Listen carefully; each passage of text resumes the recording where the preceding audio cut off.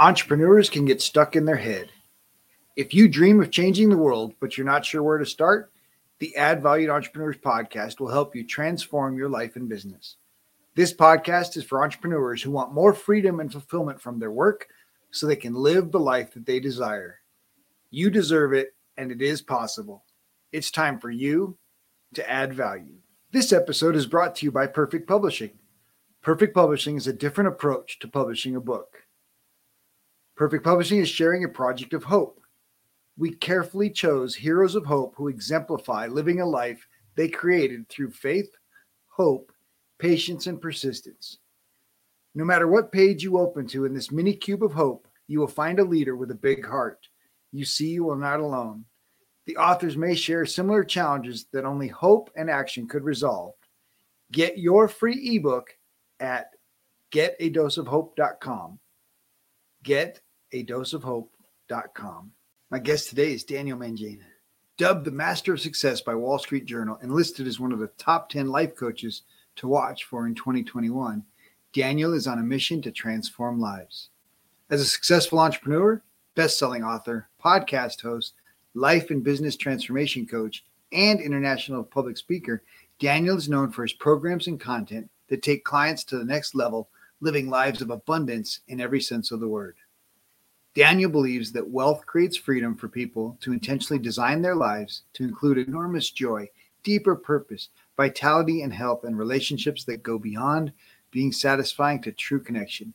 He is committed to teaching his clients how to achieve all of it by sharing the exact steps he developed and used to create the success for himself. Daniel Mangena and Robert have an inspirational discussion about the power of living your best life. It starts with making a choice to do something different, to be someone different. You must lean into building relationships because with the right skills, time, and experience, you can quickly convert relationships, capital, into money. Well, Daniel, thank you so much for coming on the show today. I am so grateful for you taking the time, and I'm so grateful for our audience that's taken the time to listen. And I definitely know that we're going to provide them with a ton of value today. I'm just grateful for the opportunity to connect and have this conversation. Thanks, Robert, for having me on. Absolutely. And of course, I want to thank Jerome for referring you and had a wonderful conversation with Jerome. And yeah, he has made some amazing connections for me, which has been, he's just cool. An awesome cat. I love him. We were just actually WhatsApping a little bit ago because we're planning to go to the Abu Dhabi Grand Prix together this year. So we're just working out some details on that.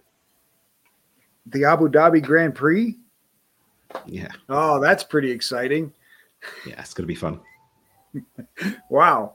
That's there's obviously a few. I'm a NASCAR fan, and so NASCAR races try to get to 2 a year. But of course, Formula One has 1 or 2 tracks that are just, iconic and would be incredibly, what an incredible experience. So that's awesome. That's pretty exciting that you and Jerome get to do that. So I expect a report, pictures, stories, all the information. So I typically just start each show with a guest sharing their entrepreneurial journey and what got them to where they are today. So I'll just let you tell us about Daniel's journey. Well, I did. It's always interesting when people say, what was your entrepreneurial journey? Because I didn't actually have an entrepreneurial journey. I've not done much else besides being an entrepreneur my entire life. I had a job in a cinema when I was a teenager. And that wasn't because I needed the money. It's because I was bored one summer. And a friend of mine worked at the cinema. He's like, hey, if you're doing nothing, they need people here. They're just hiring everybody. I was like, oh, hey, I'll come and do it. And I worked on a Ben & Jerry stand. And my 2 best friends, Nathan and Jamie, we met then when we were 15 years old. We've been our friends for 23 years. And then I did need, the next time I had a job, I actually needed the job when I was rebuilding my life after the second big loss of everything in my mid-20s. And I worked in a call center for about 6 months. And other than that, I've never done corporate. I've never had to wear a suit and tie to go to somebody else, give me the career ladder thing. I've never done that. And so it's always really interesting for me. Oh, what was your entrepreneurial journey? Well, it's just my life, really. This is all I've really known. To be fair, it is still a journey, though. Oh yeah. There's a journey to it. Life is a journey in itself, right? And so yes, 100%.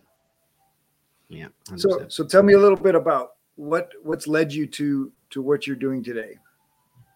So what I'm doing today is so when you hear people talking about being in the space that I'm in, the personal development, helping people grow, a lot of people that I know, they came here because I was doing this and I was really empty and I was looking for my purpose and then I found my calling. That's not how it was for me, Robert. I was really living my best life actually before. I made and lost everything twice by the age of 23. And at the time of coming to do this business, I'd actually managed to build up the business successfully over a number of years. I got it to the point where I was making over £100,000 a month. And I was living my best life. Like I said, I was working out, I was doing my jiu-jitsu, I was dating when I felt like dating, and I had great relationships with my family, great circle of friends. I was traveling and having fun. I lived where I wanted to live, all of the things.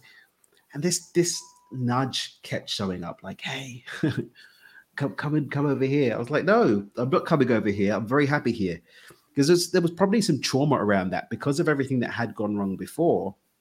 When I was in this space where everything worked and everything was safe and everything was kind of moving in the right direction and it was chill, it was quiet, there was no drama, the prospect of mixing that up really did fill me with a lot of dread. But over the course of, I want to say 2016, middle of 2016 into the beginning of 2018, when I made the commitment to leave what I was doing, come and do this now, there was this progressive series of Jonah and the whale moments and aha moments and revelations and some really weird times and weird synchronicities.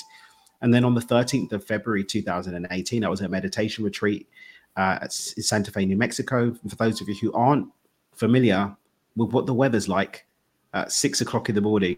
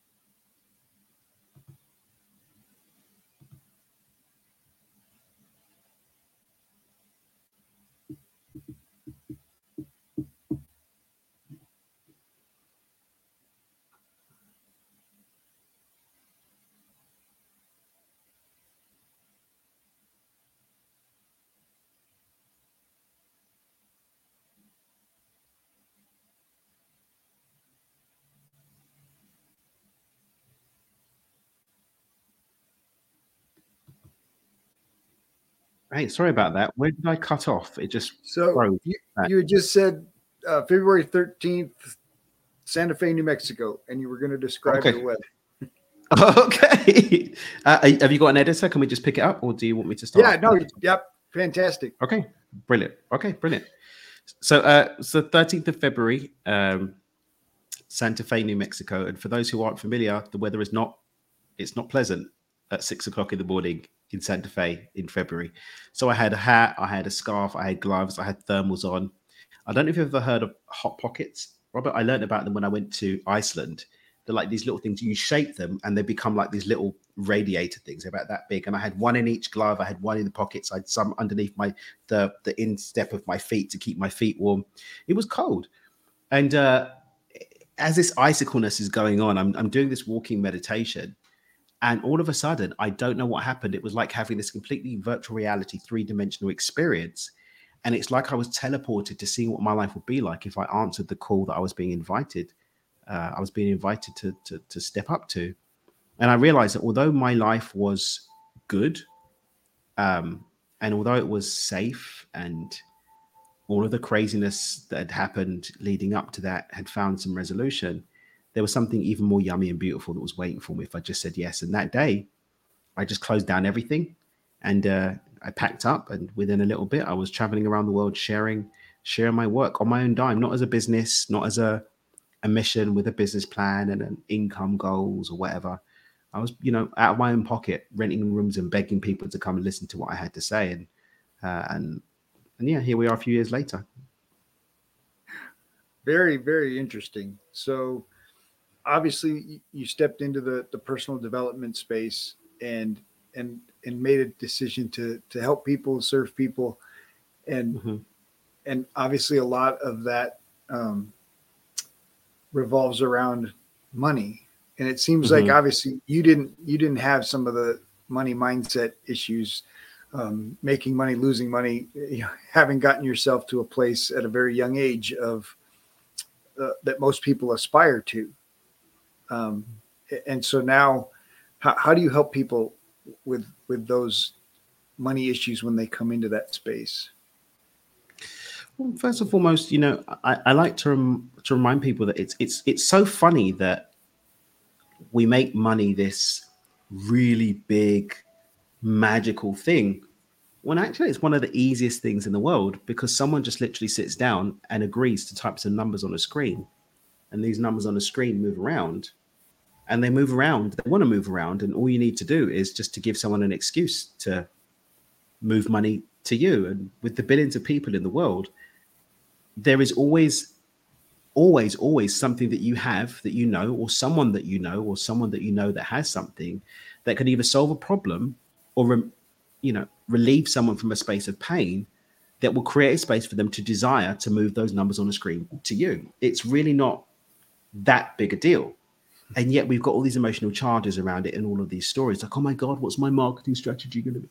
The marketing strategy should be just to put your solution or your pain removal point in front of the people that either have the problem or have the pain, and to do so in such a way that allows your energy to align with them. And then you've got money, right? You want to make more money? You can either change the rate of exchange for you bringing that solution or relieving that pain, or change the number of units that you're serving. It's not that complicated. But again, we have these stories that creates this mindset, that creates these illusions, that holds us in this space of captivity away from success, and in the confines of these narratives, these stories, and these illusions, so that we don't have money. Wow. And obviously that is right. That's the entrepreneurial journey in a nutshell. Is you have a solution to a problem, you bring that solution to the marketplace, and you get compensated for shortcutting people's lives, right? I mean, that's it. Yeah. And I love when entrepreneurs find a problem, figure out a solution, and then take it to the market. And so it is interesting. I think one of the things, at least in American culture, there's generational ideas that we don't talk about money, and money's not talked about. And, one of our challenges now is we've got these racial disparities. We've got these gender disparities in salary and in how people are charged fees and some of these things. And the solution is talking about money. and of course, marriages fall apart and collapse. Oh yeah. One of the biggest. they don't One of the talk biggest about money. reasons. So, so obviously, money has a different view for you, and how do you help people let go of this emotional tie, these emotional challenges to make it okay to talk about money? I think we just need to change the narrative around money, and also just start to take it off the pedestal first and foremost, right? And also, I feel that there's something to be said here for being in relationship, in connection, community, and partnership with people who share the values that you do around this desire to change and start talking about money. Because I can support one person, to the moon in terms of dropping those stories. But if they're in partnership with someone who doesn't want to drop that story, then there's going to be a mismatch there. There's going to be a disconnect. And so, having shared values around growth and wanting to move forward again has to be on the table as well. And when you have done that, when you do have that, then the work that you're doing matches the work that they're doing, and you can move forward. I was just on a call from Mastermind that I'm on this morning, and Dr. Brad Wolf, shout out Dr. B Dubs. He's like, one of the biggest problems that we have as humans is the stuff that we get from other people, the problems of other people, right? If it was just us, it's a very different narrative. But, there are billions of people in the world, and we're going to have to relate with them too. But thankfully, we do have the choice about which of those people we do actually relate and converse with. Oh, that's so powerful, right? I think for many, it's challenging to be intentional in their relationships, right? So as a coach coming alongside people, we help them be intentional with their money, intentional with their time, but intentional with their relationships is just as important, because those are the three primary drivers to life. Right. May I share a quick story that I learned from one of my mentors? Absolutely. Just to give context to where this man is right now. I did some work with him when I had the consulting business, which was my last business. And he's got a steam coal mine in Indonesia, and he's got a couple of oil wells. He does well, and he does oil trading. He has an account that has to sit for securing his oil trades. It's got like 200 odd million pounds in it, just there, right? He's just there. And I supported him in selling a percentage of one of his companies for 800 million to some Saudis. Are they Saudis or Kuwaitis or something? Anyway, so he's a very successful person, right? Older guy.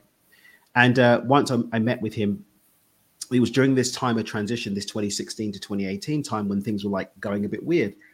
And I sat him down. He sat me down to just counsel me and just to sort of talk me through. And he shared part of his story. And so he's Nigerian by birth. He lives between the UK and Monaco, but he's a Nigerian guy. And I just assumed that he was from money because he's got so much money. I just assumed, right, you're from money or whatever, But he's like, no, he made his first bit of money in his 20s in timber in West Africa, Liberia. And then there was the coup and everything that happened. And he had to like flee the country with nothing but the clothes on his back. And he ended up on the sofa of a woman who's now his wife. And he said, Dan, within a year and a half, I was a multimillionaire again. And he said, and it's because of relationships.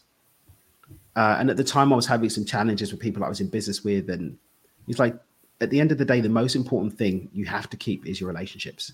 The relationships are always going to be there no matter what else isn't there. And I found that to be true time and time again. And one of the modules in our signature program, Micro to Millions, is the different types of capital that you didn't know you had. And so many people, again, put all of this emphasis on money, which someone can steal. Inflation now is eroding. Your government can seize. Like there's all of these different things that can happen. And yet there are all these other types of capital.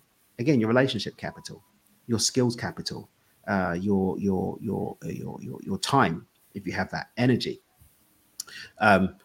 experience, all of these other types of capital that we have that actually are much more powerful and we have a lot more control over than money.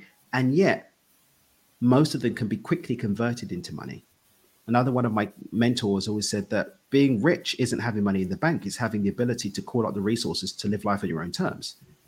And when you actually shift the focus away from this ephemeral numbers on a screen and to the real world things that we have, that you can then translate through problem solving and through relieving people from pain into cash for you to live life at your own terms, then the game of life, the game of money, the game of business changes, I find. Oh, that's so powerful. So obviously you're mentioning about boundaries, right? You're mentioning about creating protecting relationships, but also there's this recognition of relationships that aren't supporting your dream, aren't supporting where you're going, and and it's important to be aware of those and create boundaries to protect yourself. Sometimes they're family, right? So you can't cut them out of your life entirely, but you can. But you need a boundary. Yeah. So let's talk about the power of setting boundaries and protecting what's important to you in the relationship. So I like to look at boundaries not so much as a protection, but actually a loving act. I'm setting clear guidelines for how we're going to relate so that we can relate more fully into those boundaries, honoring and respecting each other, our needs, and just what we desire to experience. And so when I set a boundary with someone, I'm not setting a boundary saying you can't go here. I'm saying I want us to love each other fully up to this point where our values or our ideas or our needs start to come into conflict. So it allows us to actually be fully present and fully experience each other up to very clear lines. It brings clarity, it removes confusion, and it just allows everybody to be on the same page. And I think that's a very powerful thing to have when you approach it from that empowering perspective versus from a constrictive or limiting basis.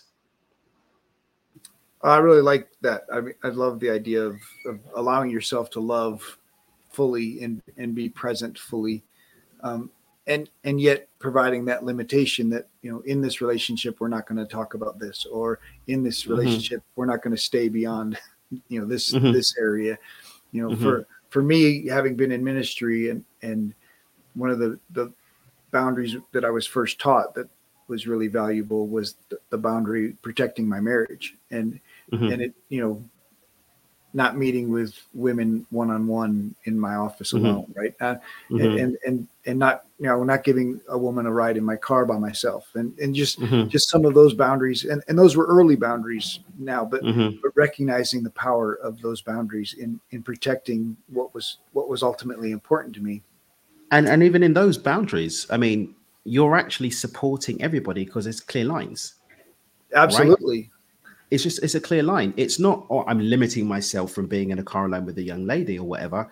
I'm actually creating a safe, clear space for us all to relate that doesn't allow space for confusion or for potential conflict and issues. So we're gonna play this very safe, open sandpit. Yep. And we lived in a situation. One of our coworkers was a young single doctor, and when there was a situation where I was the car and she was there, it was simple. Okay, this is a boundary, but I need to call my wife and say, hey, you know what? We're leaving this place now, and we're heading down there, and I'm giving her a ride because I'm the only ride available right now. And so there's flexibility, but or ways to honor the boundary without it being a limitation, right? A strict, it wasn't a rule. It was a gift. It was a way that you were gifting and honoring each other by having that clear communication about what's going on. Clarity in the expectations, clarity. And my wife always felt awkward about it. Like, she's like, well, this is so silly. But yet, because she trusted me, right? But part of that trust was the fact that we maintained that boundary, right? And I can honestly say that I haven't had those temptations that other men have had that ruin their marriages. And I mean, in part, I credit the boundaries, and in part, I credit the clarity that my wife and I have had in our relationship. And so they're both can be important. And I think of it kind of like when your kids are growing up, right? The boundaries are a little different as they get older. The boundaries move. They stretch or expand, and it moves more from this is a rule you have to follow to this is a suggested way of living, right? And I think sometimes we get stuck in just rules for rules' sake, and then we've got all these rules that we've put into place, and then it's coming from a place of limitation rather than a place of abundance, and I think that leads into some of our scarcity mindset. In Agreed. Many ways. Agreed. Completely agreed. So obviously, you live in a world of abundance, and you understand the power of abundance in the potential around us, right? How do you help others make that transition? Mm-hmm. So I think the very first thing is to get on the same page with whoever I'm conversing with about what abundance is, and then what abundance can mean to them as an individual. One of the things I learned on a course I did about 15, 20 years ago was just how much power sits behind the meaning of words and how that impacts us at the unconscious level and shifts the narrative about how we connect with each other. So my son's mother she's Russian, Russian American, but Russian. She moved to the States when she was 21. And there is, looking back on what worked and didn't work with the time that we were together, there's this whole thing about misunderstood words. And me, because she was so competent, very smart woman, very competent with English, I would sometimes lose sight of the fact that this word is being translated and responded to by her at the unconscious level, not the conscious level, at the unconscious level. And it's not just when we're having conversations with others, when we're having conversations with ourselves too. And so in order to have the most impact and to have the most movement forward, it is incumbent upon us to be really clear about the meaning that we're attributing to what we're talking about, so that we can be then clear on what the potentials are, at least in terms of how we can respond or react to what's happening. And when we want to start creating something, then that intentionality is going to be very challenging if we don't have true clarity on the meanings of the words that are playing into this game that we're seeking to create. And so when it comes to abundance, it's getting people clear on the same page of what it is. And then depending on the level of,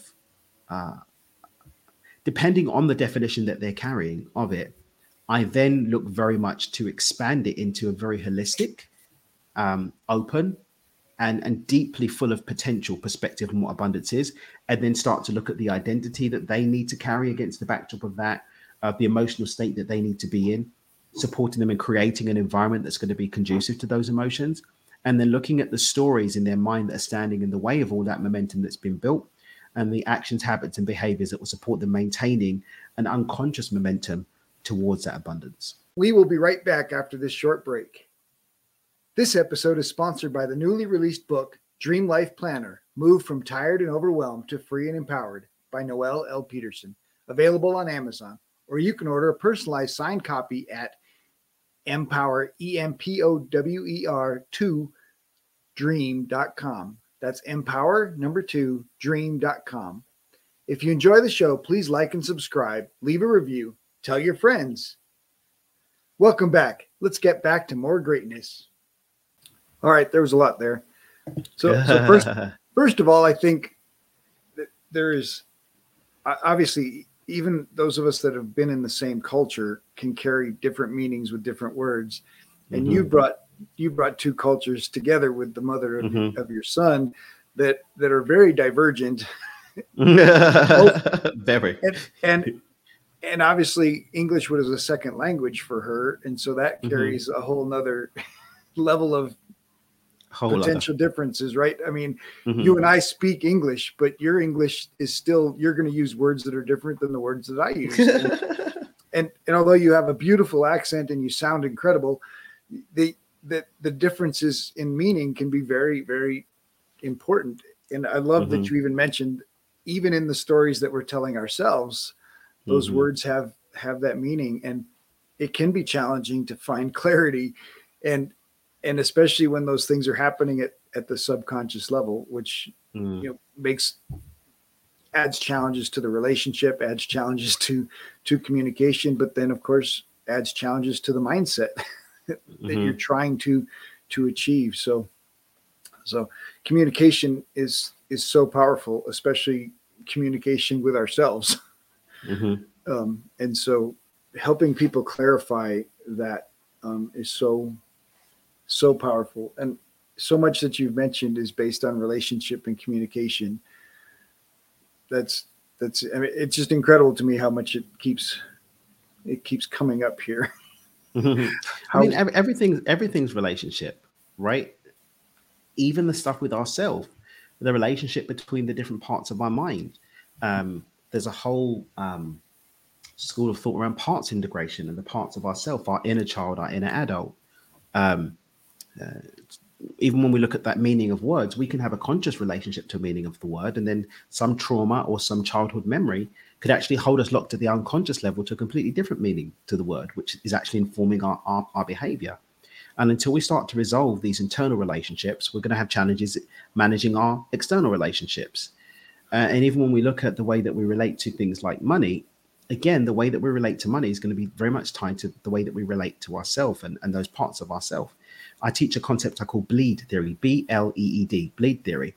And what it looks at is the fact that although we have the belief that we create different things differently, or these different parts of ourselves are separate, in truth, they're not. These are stories, narratives, and mental hooks that keep us in these points of separation. And so how I relate to money is linked to how I relate to myself, because how I relate is how I relate. But I have the story that it's different. And then that story creates these layers and these silhouettes and these camouflages to think that they exist, but they really don't. And I can use any one of those relationships to help heal and expand any of them. Much to the point about me talking about money all the time. I'm not talking about money because money is the most important thing. It's because it's a very measurable way to track how we create, how we relate, and how things work for us as an individual. And once I've mastered that around something that I can measure like money, I can then apply it to everything else. And that's what I really care about. Wow, that's really powerful. So you mentioned mentors a few times, and how, I mean, obviously mentors have been valuable to you. How would you encourage someone to find a mentor and work with a mentor in this, growing space? So the really great thing about being in this information age that we are is that so many people are sharing this story, sharing the wisdom, and sharing their insights for free. I've had the opportunity now to come into closer relationship with people that I followed from afar, but initially I was learning from them, for example, remotely.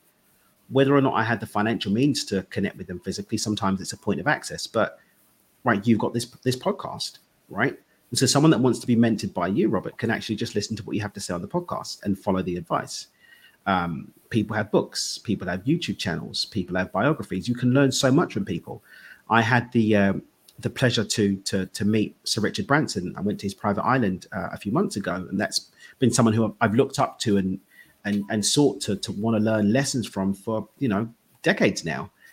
And yet it was really fascinating that so much of what I wanted to learn of and from about him was actually already present in how he shows up and what he puts in his books and all of the things. And so I would say, don't put this barrier to entry that, I can't afford or I can't have access to the person. You'd be surprised how many people are actually in integrity in real life to what they put in their book or what they're on their podcast or the YouTube channel. So that's a great place to start in terms of how. In terms of who, I would say look to. So for me, the difference between mentorship and coaching for me is mentorship is someone who's been where you want to go, and coaching is someone who can get you to where you want to get to, right? So the person who wants, I always look at the Mike Tyson as an example. Mike Tyson's coach couldn't beat him in a fight, but he could get you to the point where you could beat him in a fight, right? A coach can bring that out of you. A mentor has been where you want to go. So you're looking at someone who's achieved what you want to achieve. And it doesn't have to be that you want to be mentored by them in every area of their life, of your life. You may have a particular point that you want to be mentored by them from. So for example, someone might not be interested in the way that you relate with your wife, but love the way that you show up and deal with people, the way that you carry yourself. And so you can mentor them on that. And they may want to go and get mentorship from somebody else. And so just be discerning in terms of people, being in integrity as much as you can find that out, being in integrity to what they put out, and just allow people to be human and focus on what you're there to learn from them. And remember that you can do it from afar. Well, that's so good. I like the Tyson example. I always use Tom Brady and talk about Tom Brady has a quarterback coach that's never won a Super Bowl. There you go. It's amazing. And it's yet, true. And he's a monster. Yeah. And yet he's, Tom Brady's still the best quarterback in the world, but still has a quarterback coach to evaluate and get him where he wants to go. Much to my dismay of me seeing him rip apart my beloved New York Jets. That was my really goodness. You're a New York Jets fan? Cuts through. Yeah, so when I first started going to let me explain myself. When I first started going to the US back in 2014, I was always going to New York, and that was like my first official home away from home in terms of the US. And so all of my American sports teams are all New York teams, and I love an underdog. I'm a West Ham fan in terms of soccer, for those of you who know what that means. So yeah, Rangers fan when it comes to ice hockey, Yankees when it comes to baseball, Jets when it comes to American football. Okay, well, I like the loyalty, and I like that you're being in integrity. Even in the pain. Yeah, there's too many fair weather fans in the world, so yeah, I'm not one of those. So I like you mentioned being in integrity. Obviously, in this online space, character and authenticity can be. I think people feel a need to the idea of fake it till you make it, right? The idea of put on a facade, and I think they pretend to be somebody that they're not. And we've all seen the guy that goes and rents the fancy car and takes pictures to put on his website, or gets pictures in front of the private jet that he's not riding in, or these kinds of things to put an image out there. And so how important, I mean, you mentioned integrity. I use the word character, but just the opportunity to be your authentic self. I think, how's it working out for those fake people? Maybe they have a little short-term hit, but does it last? And how do they feel inside? Like, how empty must you be that you need the love and acceptance, pseudo love and acceptance of others that's based purely on the fact that you're pretending to be someone that you're not? That's an empty existence. And if you care for an empty existence, then rock on, no judgment here. But if you desire to have a full experience that's, actually got substance to it, then consider this. People will feel you before they hear you. They will feel you before they will see you, right? And if you're struggling to create success in your business, and you're trying to create success in your business using these half-baked, cookie cutter, illusionary story, fake things, then ask yourself if maybe there's another way that I can try. And maybe if I just show up and say to people, hey, I'm beta testing this thing, but I'd love to give you a try. And these are the credentials that I believe would empower me to be able to serve you at this level. Hey, I'm a coach in this thing. I'm not a mentor. I'm not making $1 million in my business, but this is what I believe I can bring to your business to take you to that level. Like, I would say just try. Even if you do it with a low stress point, try integrity on, see how it feels in your body, see how it feels in your heart, and see how people respond to you when you're just being honest about who you are and what you can do. Man, that is so powerful and so true, right? I mean, there's nearly 8 billion people on the planet. There's got to be 10 that you can help with your honest pain. With the honest way. And the crazy thing is that, one of the things that I do is a concept I teach called micro shifting, and it looks at breaking things down into like a minimal task. In order for you to have $100,000 business or the magical 6-figure business, which really doesn't even cut it these days, right? It's $8,333 a month of income that you need to be making, a little over $2,000 a week. So depending on the problem that you're solving, depending on the pain that you're alleviating people from, that's alleviating people from $2,000 of pain a week, right? If you're working 5 days a week, it's $400 a day in pain that you're alleviating. There are 8 billion people in the world, pretty much. Billions of them speak the same language as you. Why not look at your gifts, look at what you have to offer, and simply line that up with a pain point or a problem solution that hits the $400 a day mark? That's it. Or some kind of recurring revenue model. One of the things, another model that we've given to some of the clients that we work with is the 100 true fans model. If you've got 100 people that are willing to invest in you to the tune of $1,000 a year, right? $83 a month, you've got a 6-figure business with 100 people out of billions. You want to take it up a notch and have a $1 million business? 10x that. 1,000 people ready to spend $1,000 with you a year. That could be a recurring revenue model. It could be some kind of membership. It could be, it doesn't matter what it is, but it's not that big a deal that we have to put all of this time and energy. What if all the time and energy we put into being fake, we just diverted that into being real and serving people in a real way as our real self, again, it's not even that big a deal. 1,000 people out of billions. I'm sure if you're being real and actually going out there, providing real value and serving people in a real way, God will bring them to you, man. There's no need to be fake at all. It's just a waste of energy. Well, and just from a business standpoint, you just laid down two very realistic business models. Yeah. Solve a real pain for, $83 a day and a month. $83 a month. Yeah, $83 a month. It's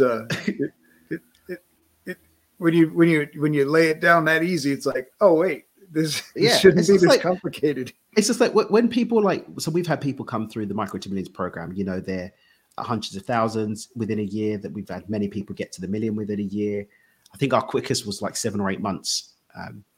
Oh my God, how do you do it? It's really not that complicated, but it is about tailoring that non-complexity to the person. And that's where our Money DNA comes in. That's where the microshifting comes in to get past that thing, going through what the identity is, what their concept of abundance is, dropping those stories.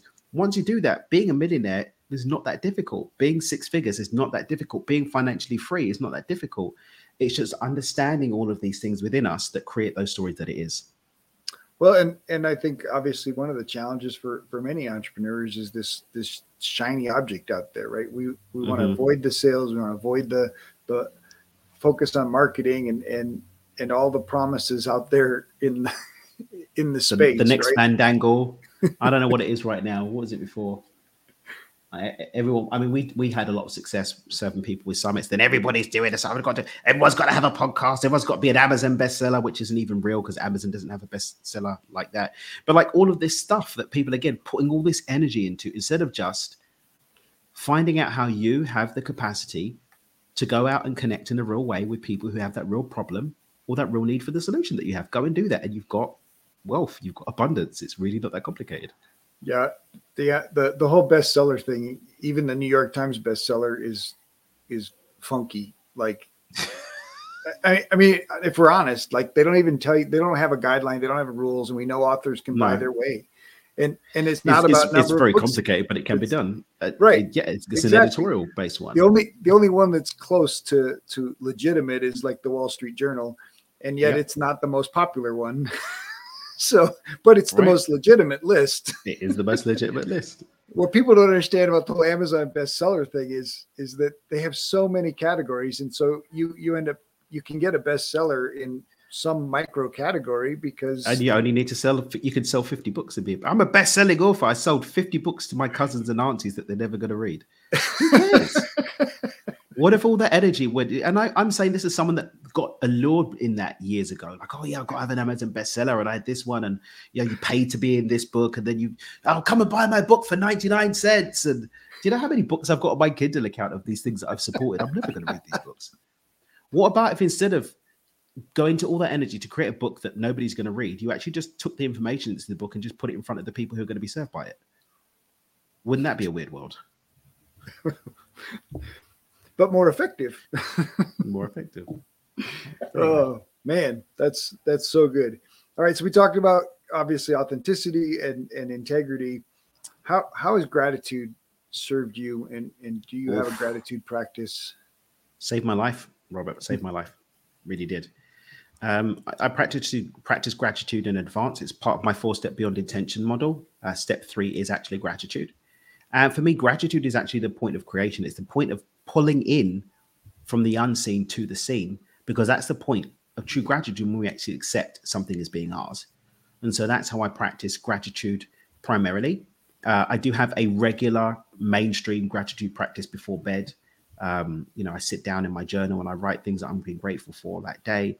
I like to express gratitude to people also and share with loved ones what I'm grateful for, and also to embody that great gratitude in terms of how I show up in those relationships with people.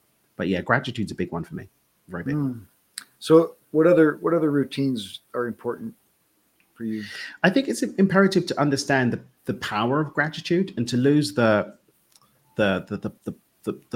poppy kind of relationship to gratitude, and to understand that there's so much science just about how gratitude as a practice literally changes the wiring of your brain, changes what's going on with your body's chemistry, and sets you up to think, be, and have different, and just to see what is it that I can do as an individual that allows me to experience those benefits of gratitude in a way that works for me. Not everybody's going to want to keep a gratitude journal, right? So I know a friend of mine, she does her walking gratitude. She goes for a walk every day and she just gets into space of gratitude and goes through them in her head. She's not writing them down in a journal. And yet that works for her. It's about finding out what's going to work for you. Yeah, absolutely. What other routines do you have in your daily life and weekly life that are important? For me, it's taking time in the morning and taking time before bed, and also checking in over the course of the day. So at least 2 or 3 times during the day, sometimes more, I pause, and I've got them in my schedule where I pause and say, okay, what's going on with me? What am I thinking right now? What am I feeling right now? Are those thoughts and feelings aligned with what I want to create? Is there anything that's come up to heal? Is there anything that's come up that I need to even apologize to somebody for? Is there a way that I need to go and honor myself a bit better? Do I need to take some time out? Am I enjoying what I've been doing? Just checking in and really getting clear. But the morning, I'm setting myself up for the day, and I'm looking at doing something to express gratitude to God. Number one, set myself up with a clear vision for my day with some kind of visualization practice. Take care of my body somehow, whether it's going to have a workout, stretch, do some yoga. But I like to take care of my spirit, my mind, and my body before I get into the day. So good. All right. So you mentioned your trip to Abu Dhabi coming up. How important is play and fun as part of your growth and routine? It's becoming a much more prevalent part. I think I'd underestimated the power of play. I just came off a 7-week trip around Europe, hanging out with friends, doing some really cool stuff. Went to Lake Como. I was in Florence a little bit, was hanging out with some friends in Barcelona and other places and whatever. And I think since it became more prevalent a little while ago, I've actually made it a point that every day I do something that I find to be fun. And fun doesn't have to be jumping out of an airplane. It's just what lifts your spirit and fills you up. Yesterday, for example, it was just some playtime that I had with my son. We're playing chase and running around and doing this thing where I made him think he was jumping really high and he was giggling, and it just filled me with joy. Just doing something that's going to fill you with joy every day is just really, really powerful medicine. Absolutely. I think it's too easy to get caught up in stress and anxiety, and especially for entrepreneurs that feel like they're doing it alone. And I think one of the weaknesses of at least American independent spirit and entrepreneurial independent spirit is there's this independent idea that, you know, I'm a grown ass man. I should be able to figure this out. I can handle it on my own, and trying to tough through it while they're working 60 hours a week, and they're, you know, in their brain is in fight and flight because they're stressed out and full of anxiety. How do we help them let go of that and open up to ask for help? I think first and foremost, someone has to want it enough. So many people aren't getting it because they don't really want it. They think that they want it, but they really don't. So really desiring and wanting is really, really important. And then just to give them the insight as to what life might look like if they did receive it, and finding the pockets where we can pull that in. Where are there pockets where they are experiencing something similar that we can pull their attention to and actually have their mind, body, and their soul really feel that, so that they can actually have something to move towards. Give them a target that they can go to because they can feel the yumminess of that. I love that you use the word yumminess. That's what a great word. That's fantastic. So what inspires you, Daniel? Since my son Ethan's 20 months old. So since being a dad, that's probably trumps everything. Like really trumps everything. And it's so funny, friends that have had kids or whatever, always like, oh, you being a dad this, being a dad that, and it's like, really? Whatever. It's like, whoa. Like it literally, you can't put it into words. And a mate of mine just had his first baby this weekend, and I was like, dude, just soak it in. Just soak it in. Just soak it in. So it's definitely up there. I figured out how to 10x it. Being a grandpa, that's like that's I've heard. I've got God willing, I've got a good 18, 20 years before that one kicks in. But Yeah, so I'll enjoy this one. Don't try to rush it. Although I've been working on a business model in my sleep that I think we got to figure out how to help people be grandparents and skip the whole parenting thing, because it's just it 10x's it. If I could pull the pieces together, I think that would be. We'll put together the marketing plan. Yeah, absolutely. Yeah, but definitely being a dad is a big one for me. Nice. So, I want to say, what was your favorite place to visit, or your favorite meal that you've had around the world? Oof, I don't really have favorite things. It's part of my wiring, having Asperger's, but I do have things that are hot front of mind right now. I had a most delicious full course of dinner in Tuscany not too long ago. And there was this very delicious thing I've never tried before, which was a zucchini flan. And it's like a savory muffin made with zucchinis that just melted in my mouth, and followed that up with a pappardelle ragu. And we had like a Florentina steak and a delicious bottle of wine and this amazing cheesecake dinner. I'm thinking about that right now. So that's got the crown right now. Nice. That's got the crown. In terms of place, I've been to some beautiful places. A place that's very near and dear to my heart is a particular beach in Thailand that I went to. And I was just at such peace. And I look at pictures of me on that beach and it just brings me to this really beautiful, peaceful place. So that's the place and that's the meal that's floating my boat right now. Nice. All right. With all the business success that you've had, what is your biggest challenge? My biggest challenge, I would say, is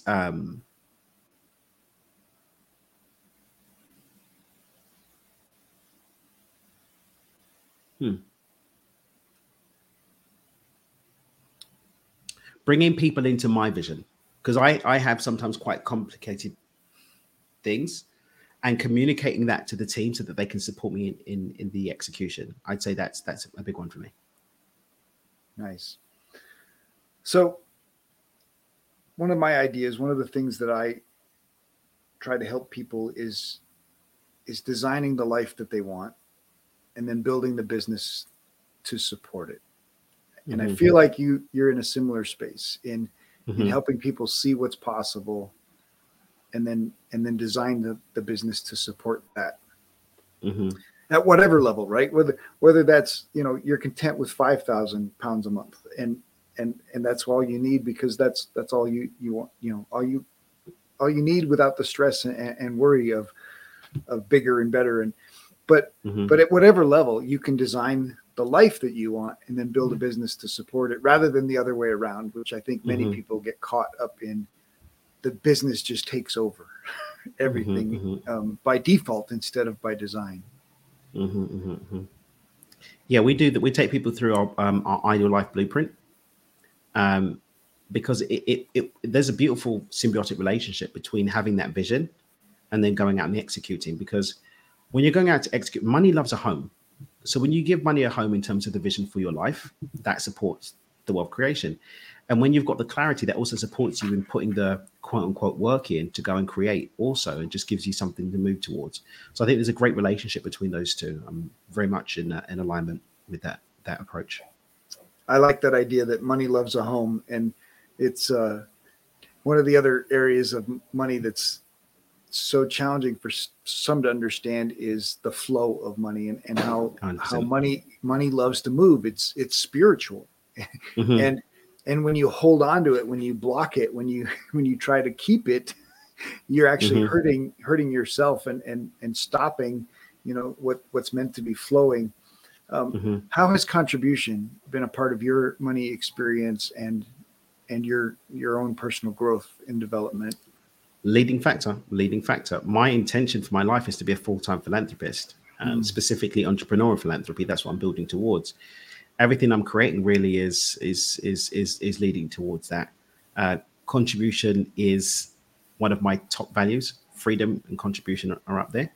And I don't believe any of this makes sense if we're doing it for ourselves. That's why things like tithing are so important. I've got an entire section of my entrepreneurial journey that I don't take any money out. Everything gets reinvested locally into developing countries to support and create things. I had a beautiful video that was sent to me the other day from the kids at a school that we built and that we continue to support. And it's a really big part of who I am and why I do this. I love that. My goal, and of course the last 2 years has complicated it, is to take teams to do business development workshops in developing countries like Colombia and Tanzania and Kenya, and really not the businesses that can afford to do it at a hotel in a big fancy place, but the street vendors, the hot dog cart, and the person selling cigarettes out of a box. Those are the people I want to lift up and elevate and plant some seeds of dreams. And it sounds like that's the kind of work that you're doing as well, and building schools. And I think we need more. Obviously, we need more, right? We need more opportunities to help people believe, and create opportunities to lift people out of their unbelief. Exactly. So obviously, it seems that you're a man of faith, and there's this idea that playing small honors God, that God wants us to be poor, that God wants us to play small. Can you elaborate from your own experience how much God really wants to lean in, and that God is for us, not against us? Well, I mean, just look at the nature of the divine. It's expansive, and contraction is not expansive. So actually, to play small is going against the very nature of the divine. So how can you juxtapose those two ideas? That, for me, just ends the whole argument. Yep, that's a good, quick answer. Absolutely.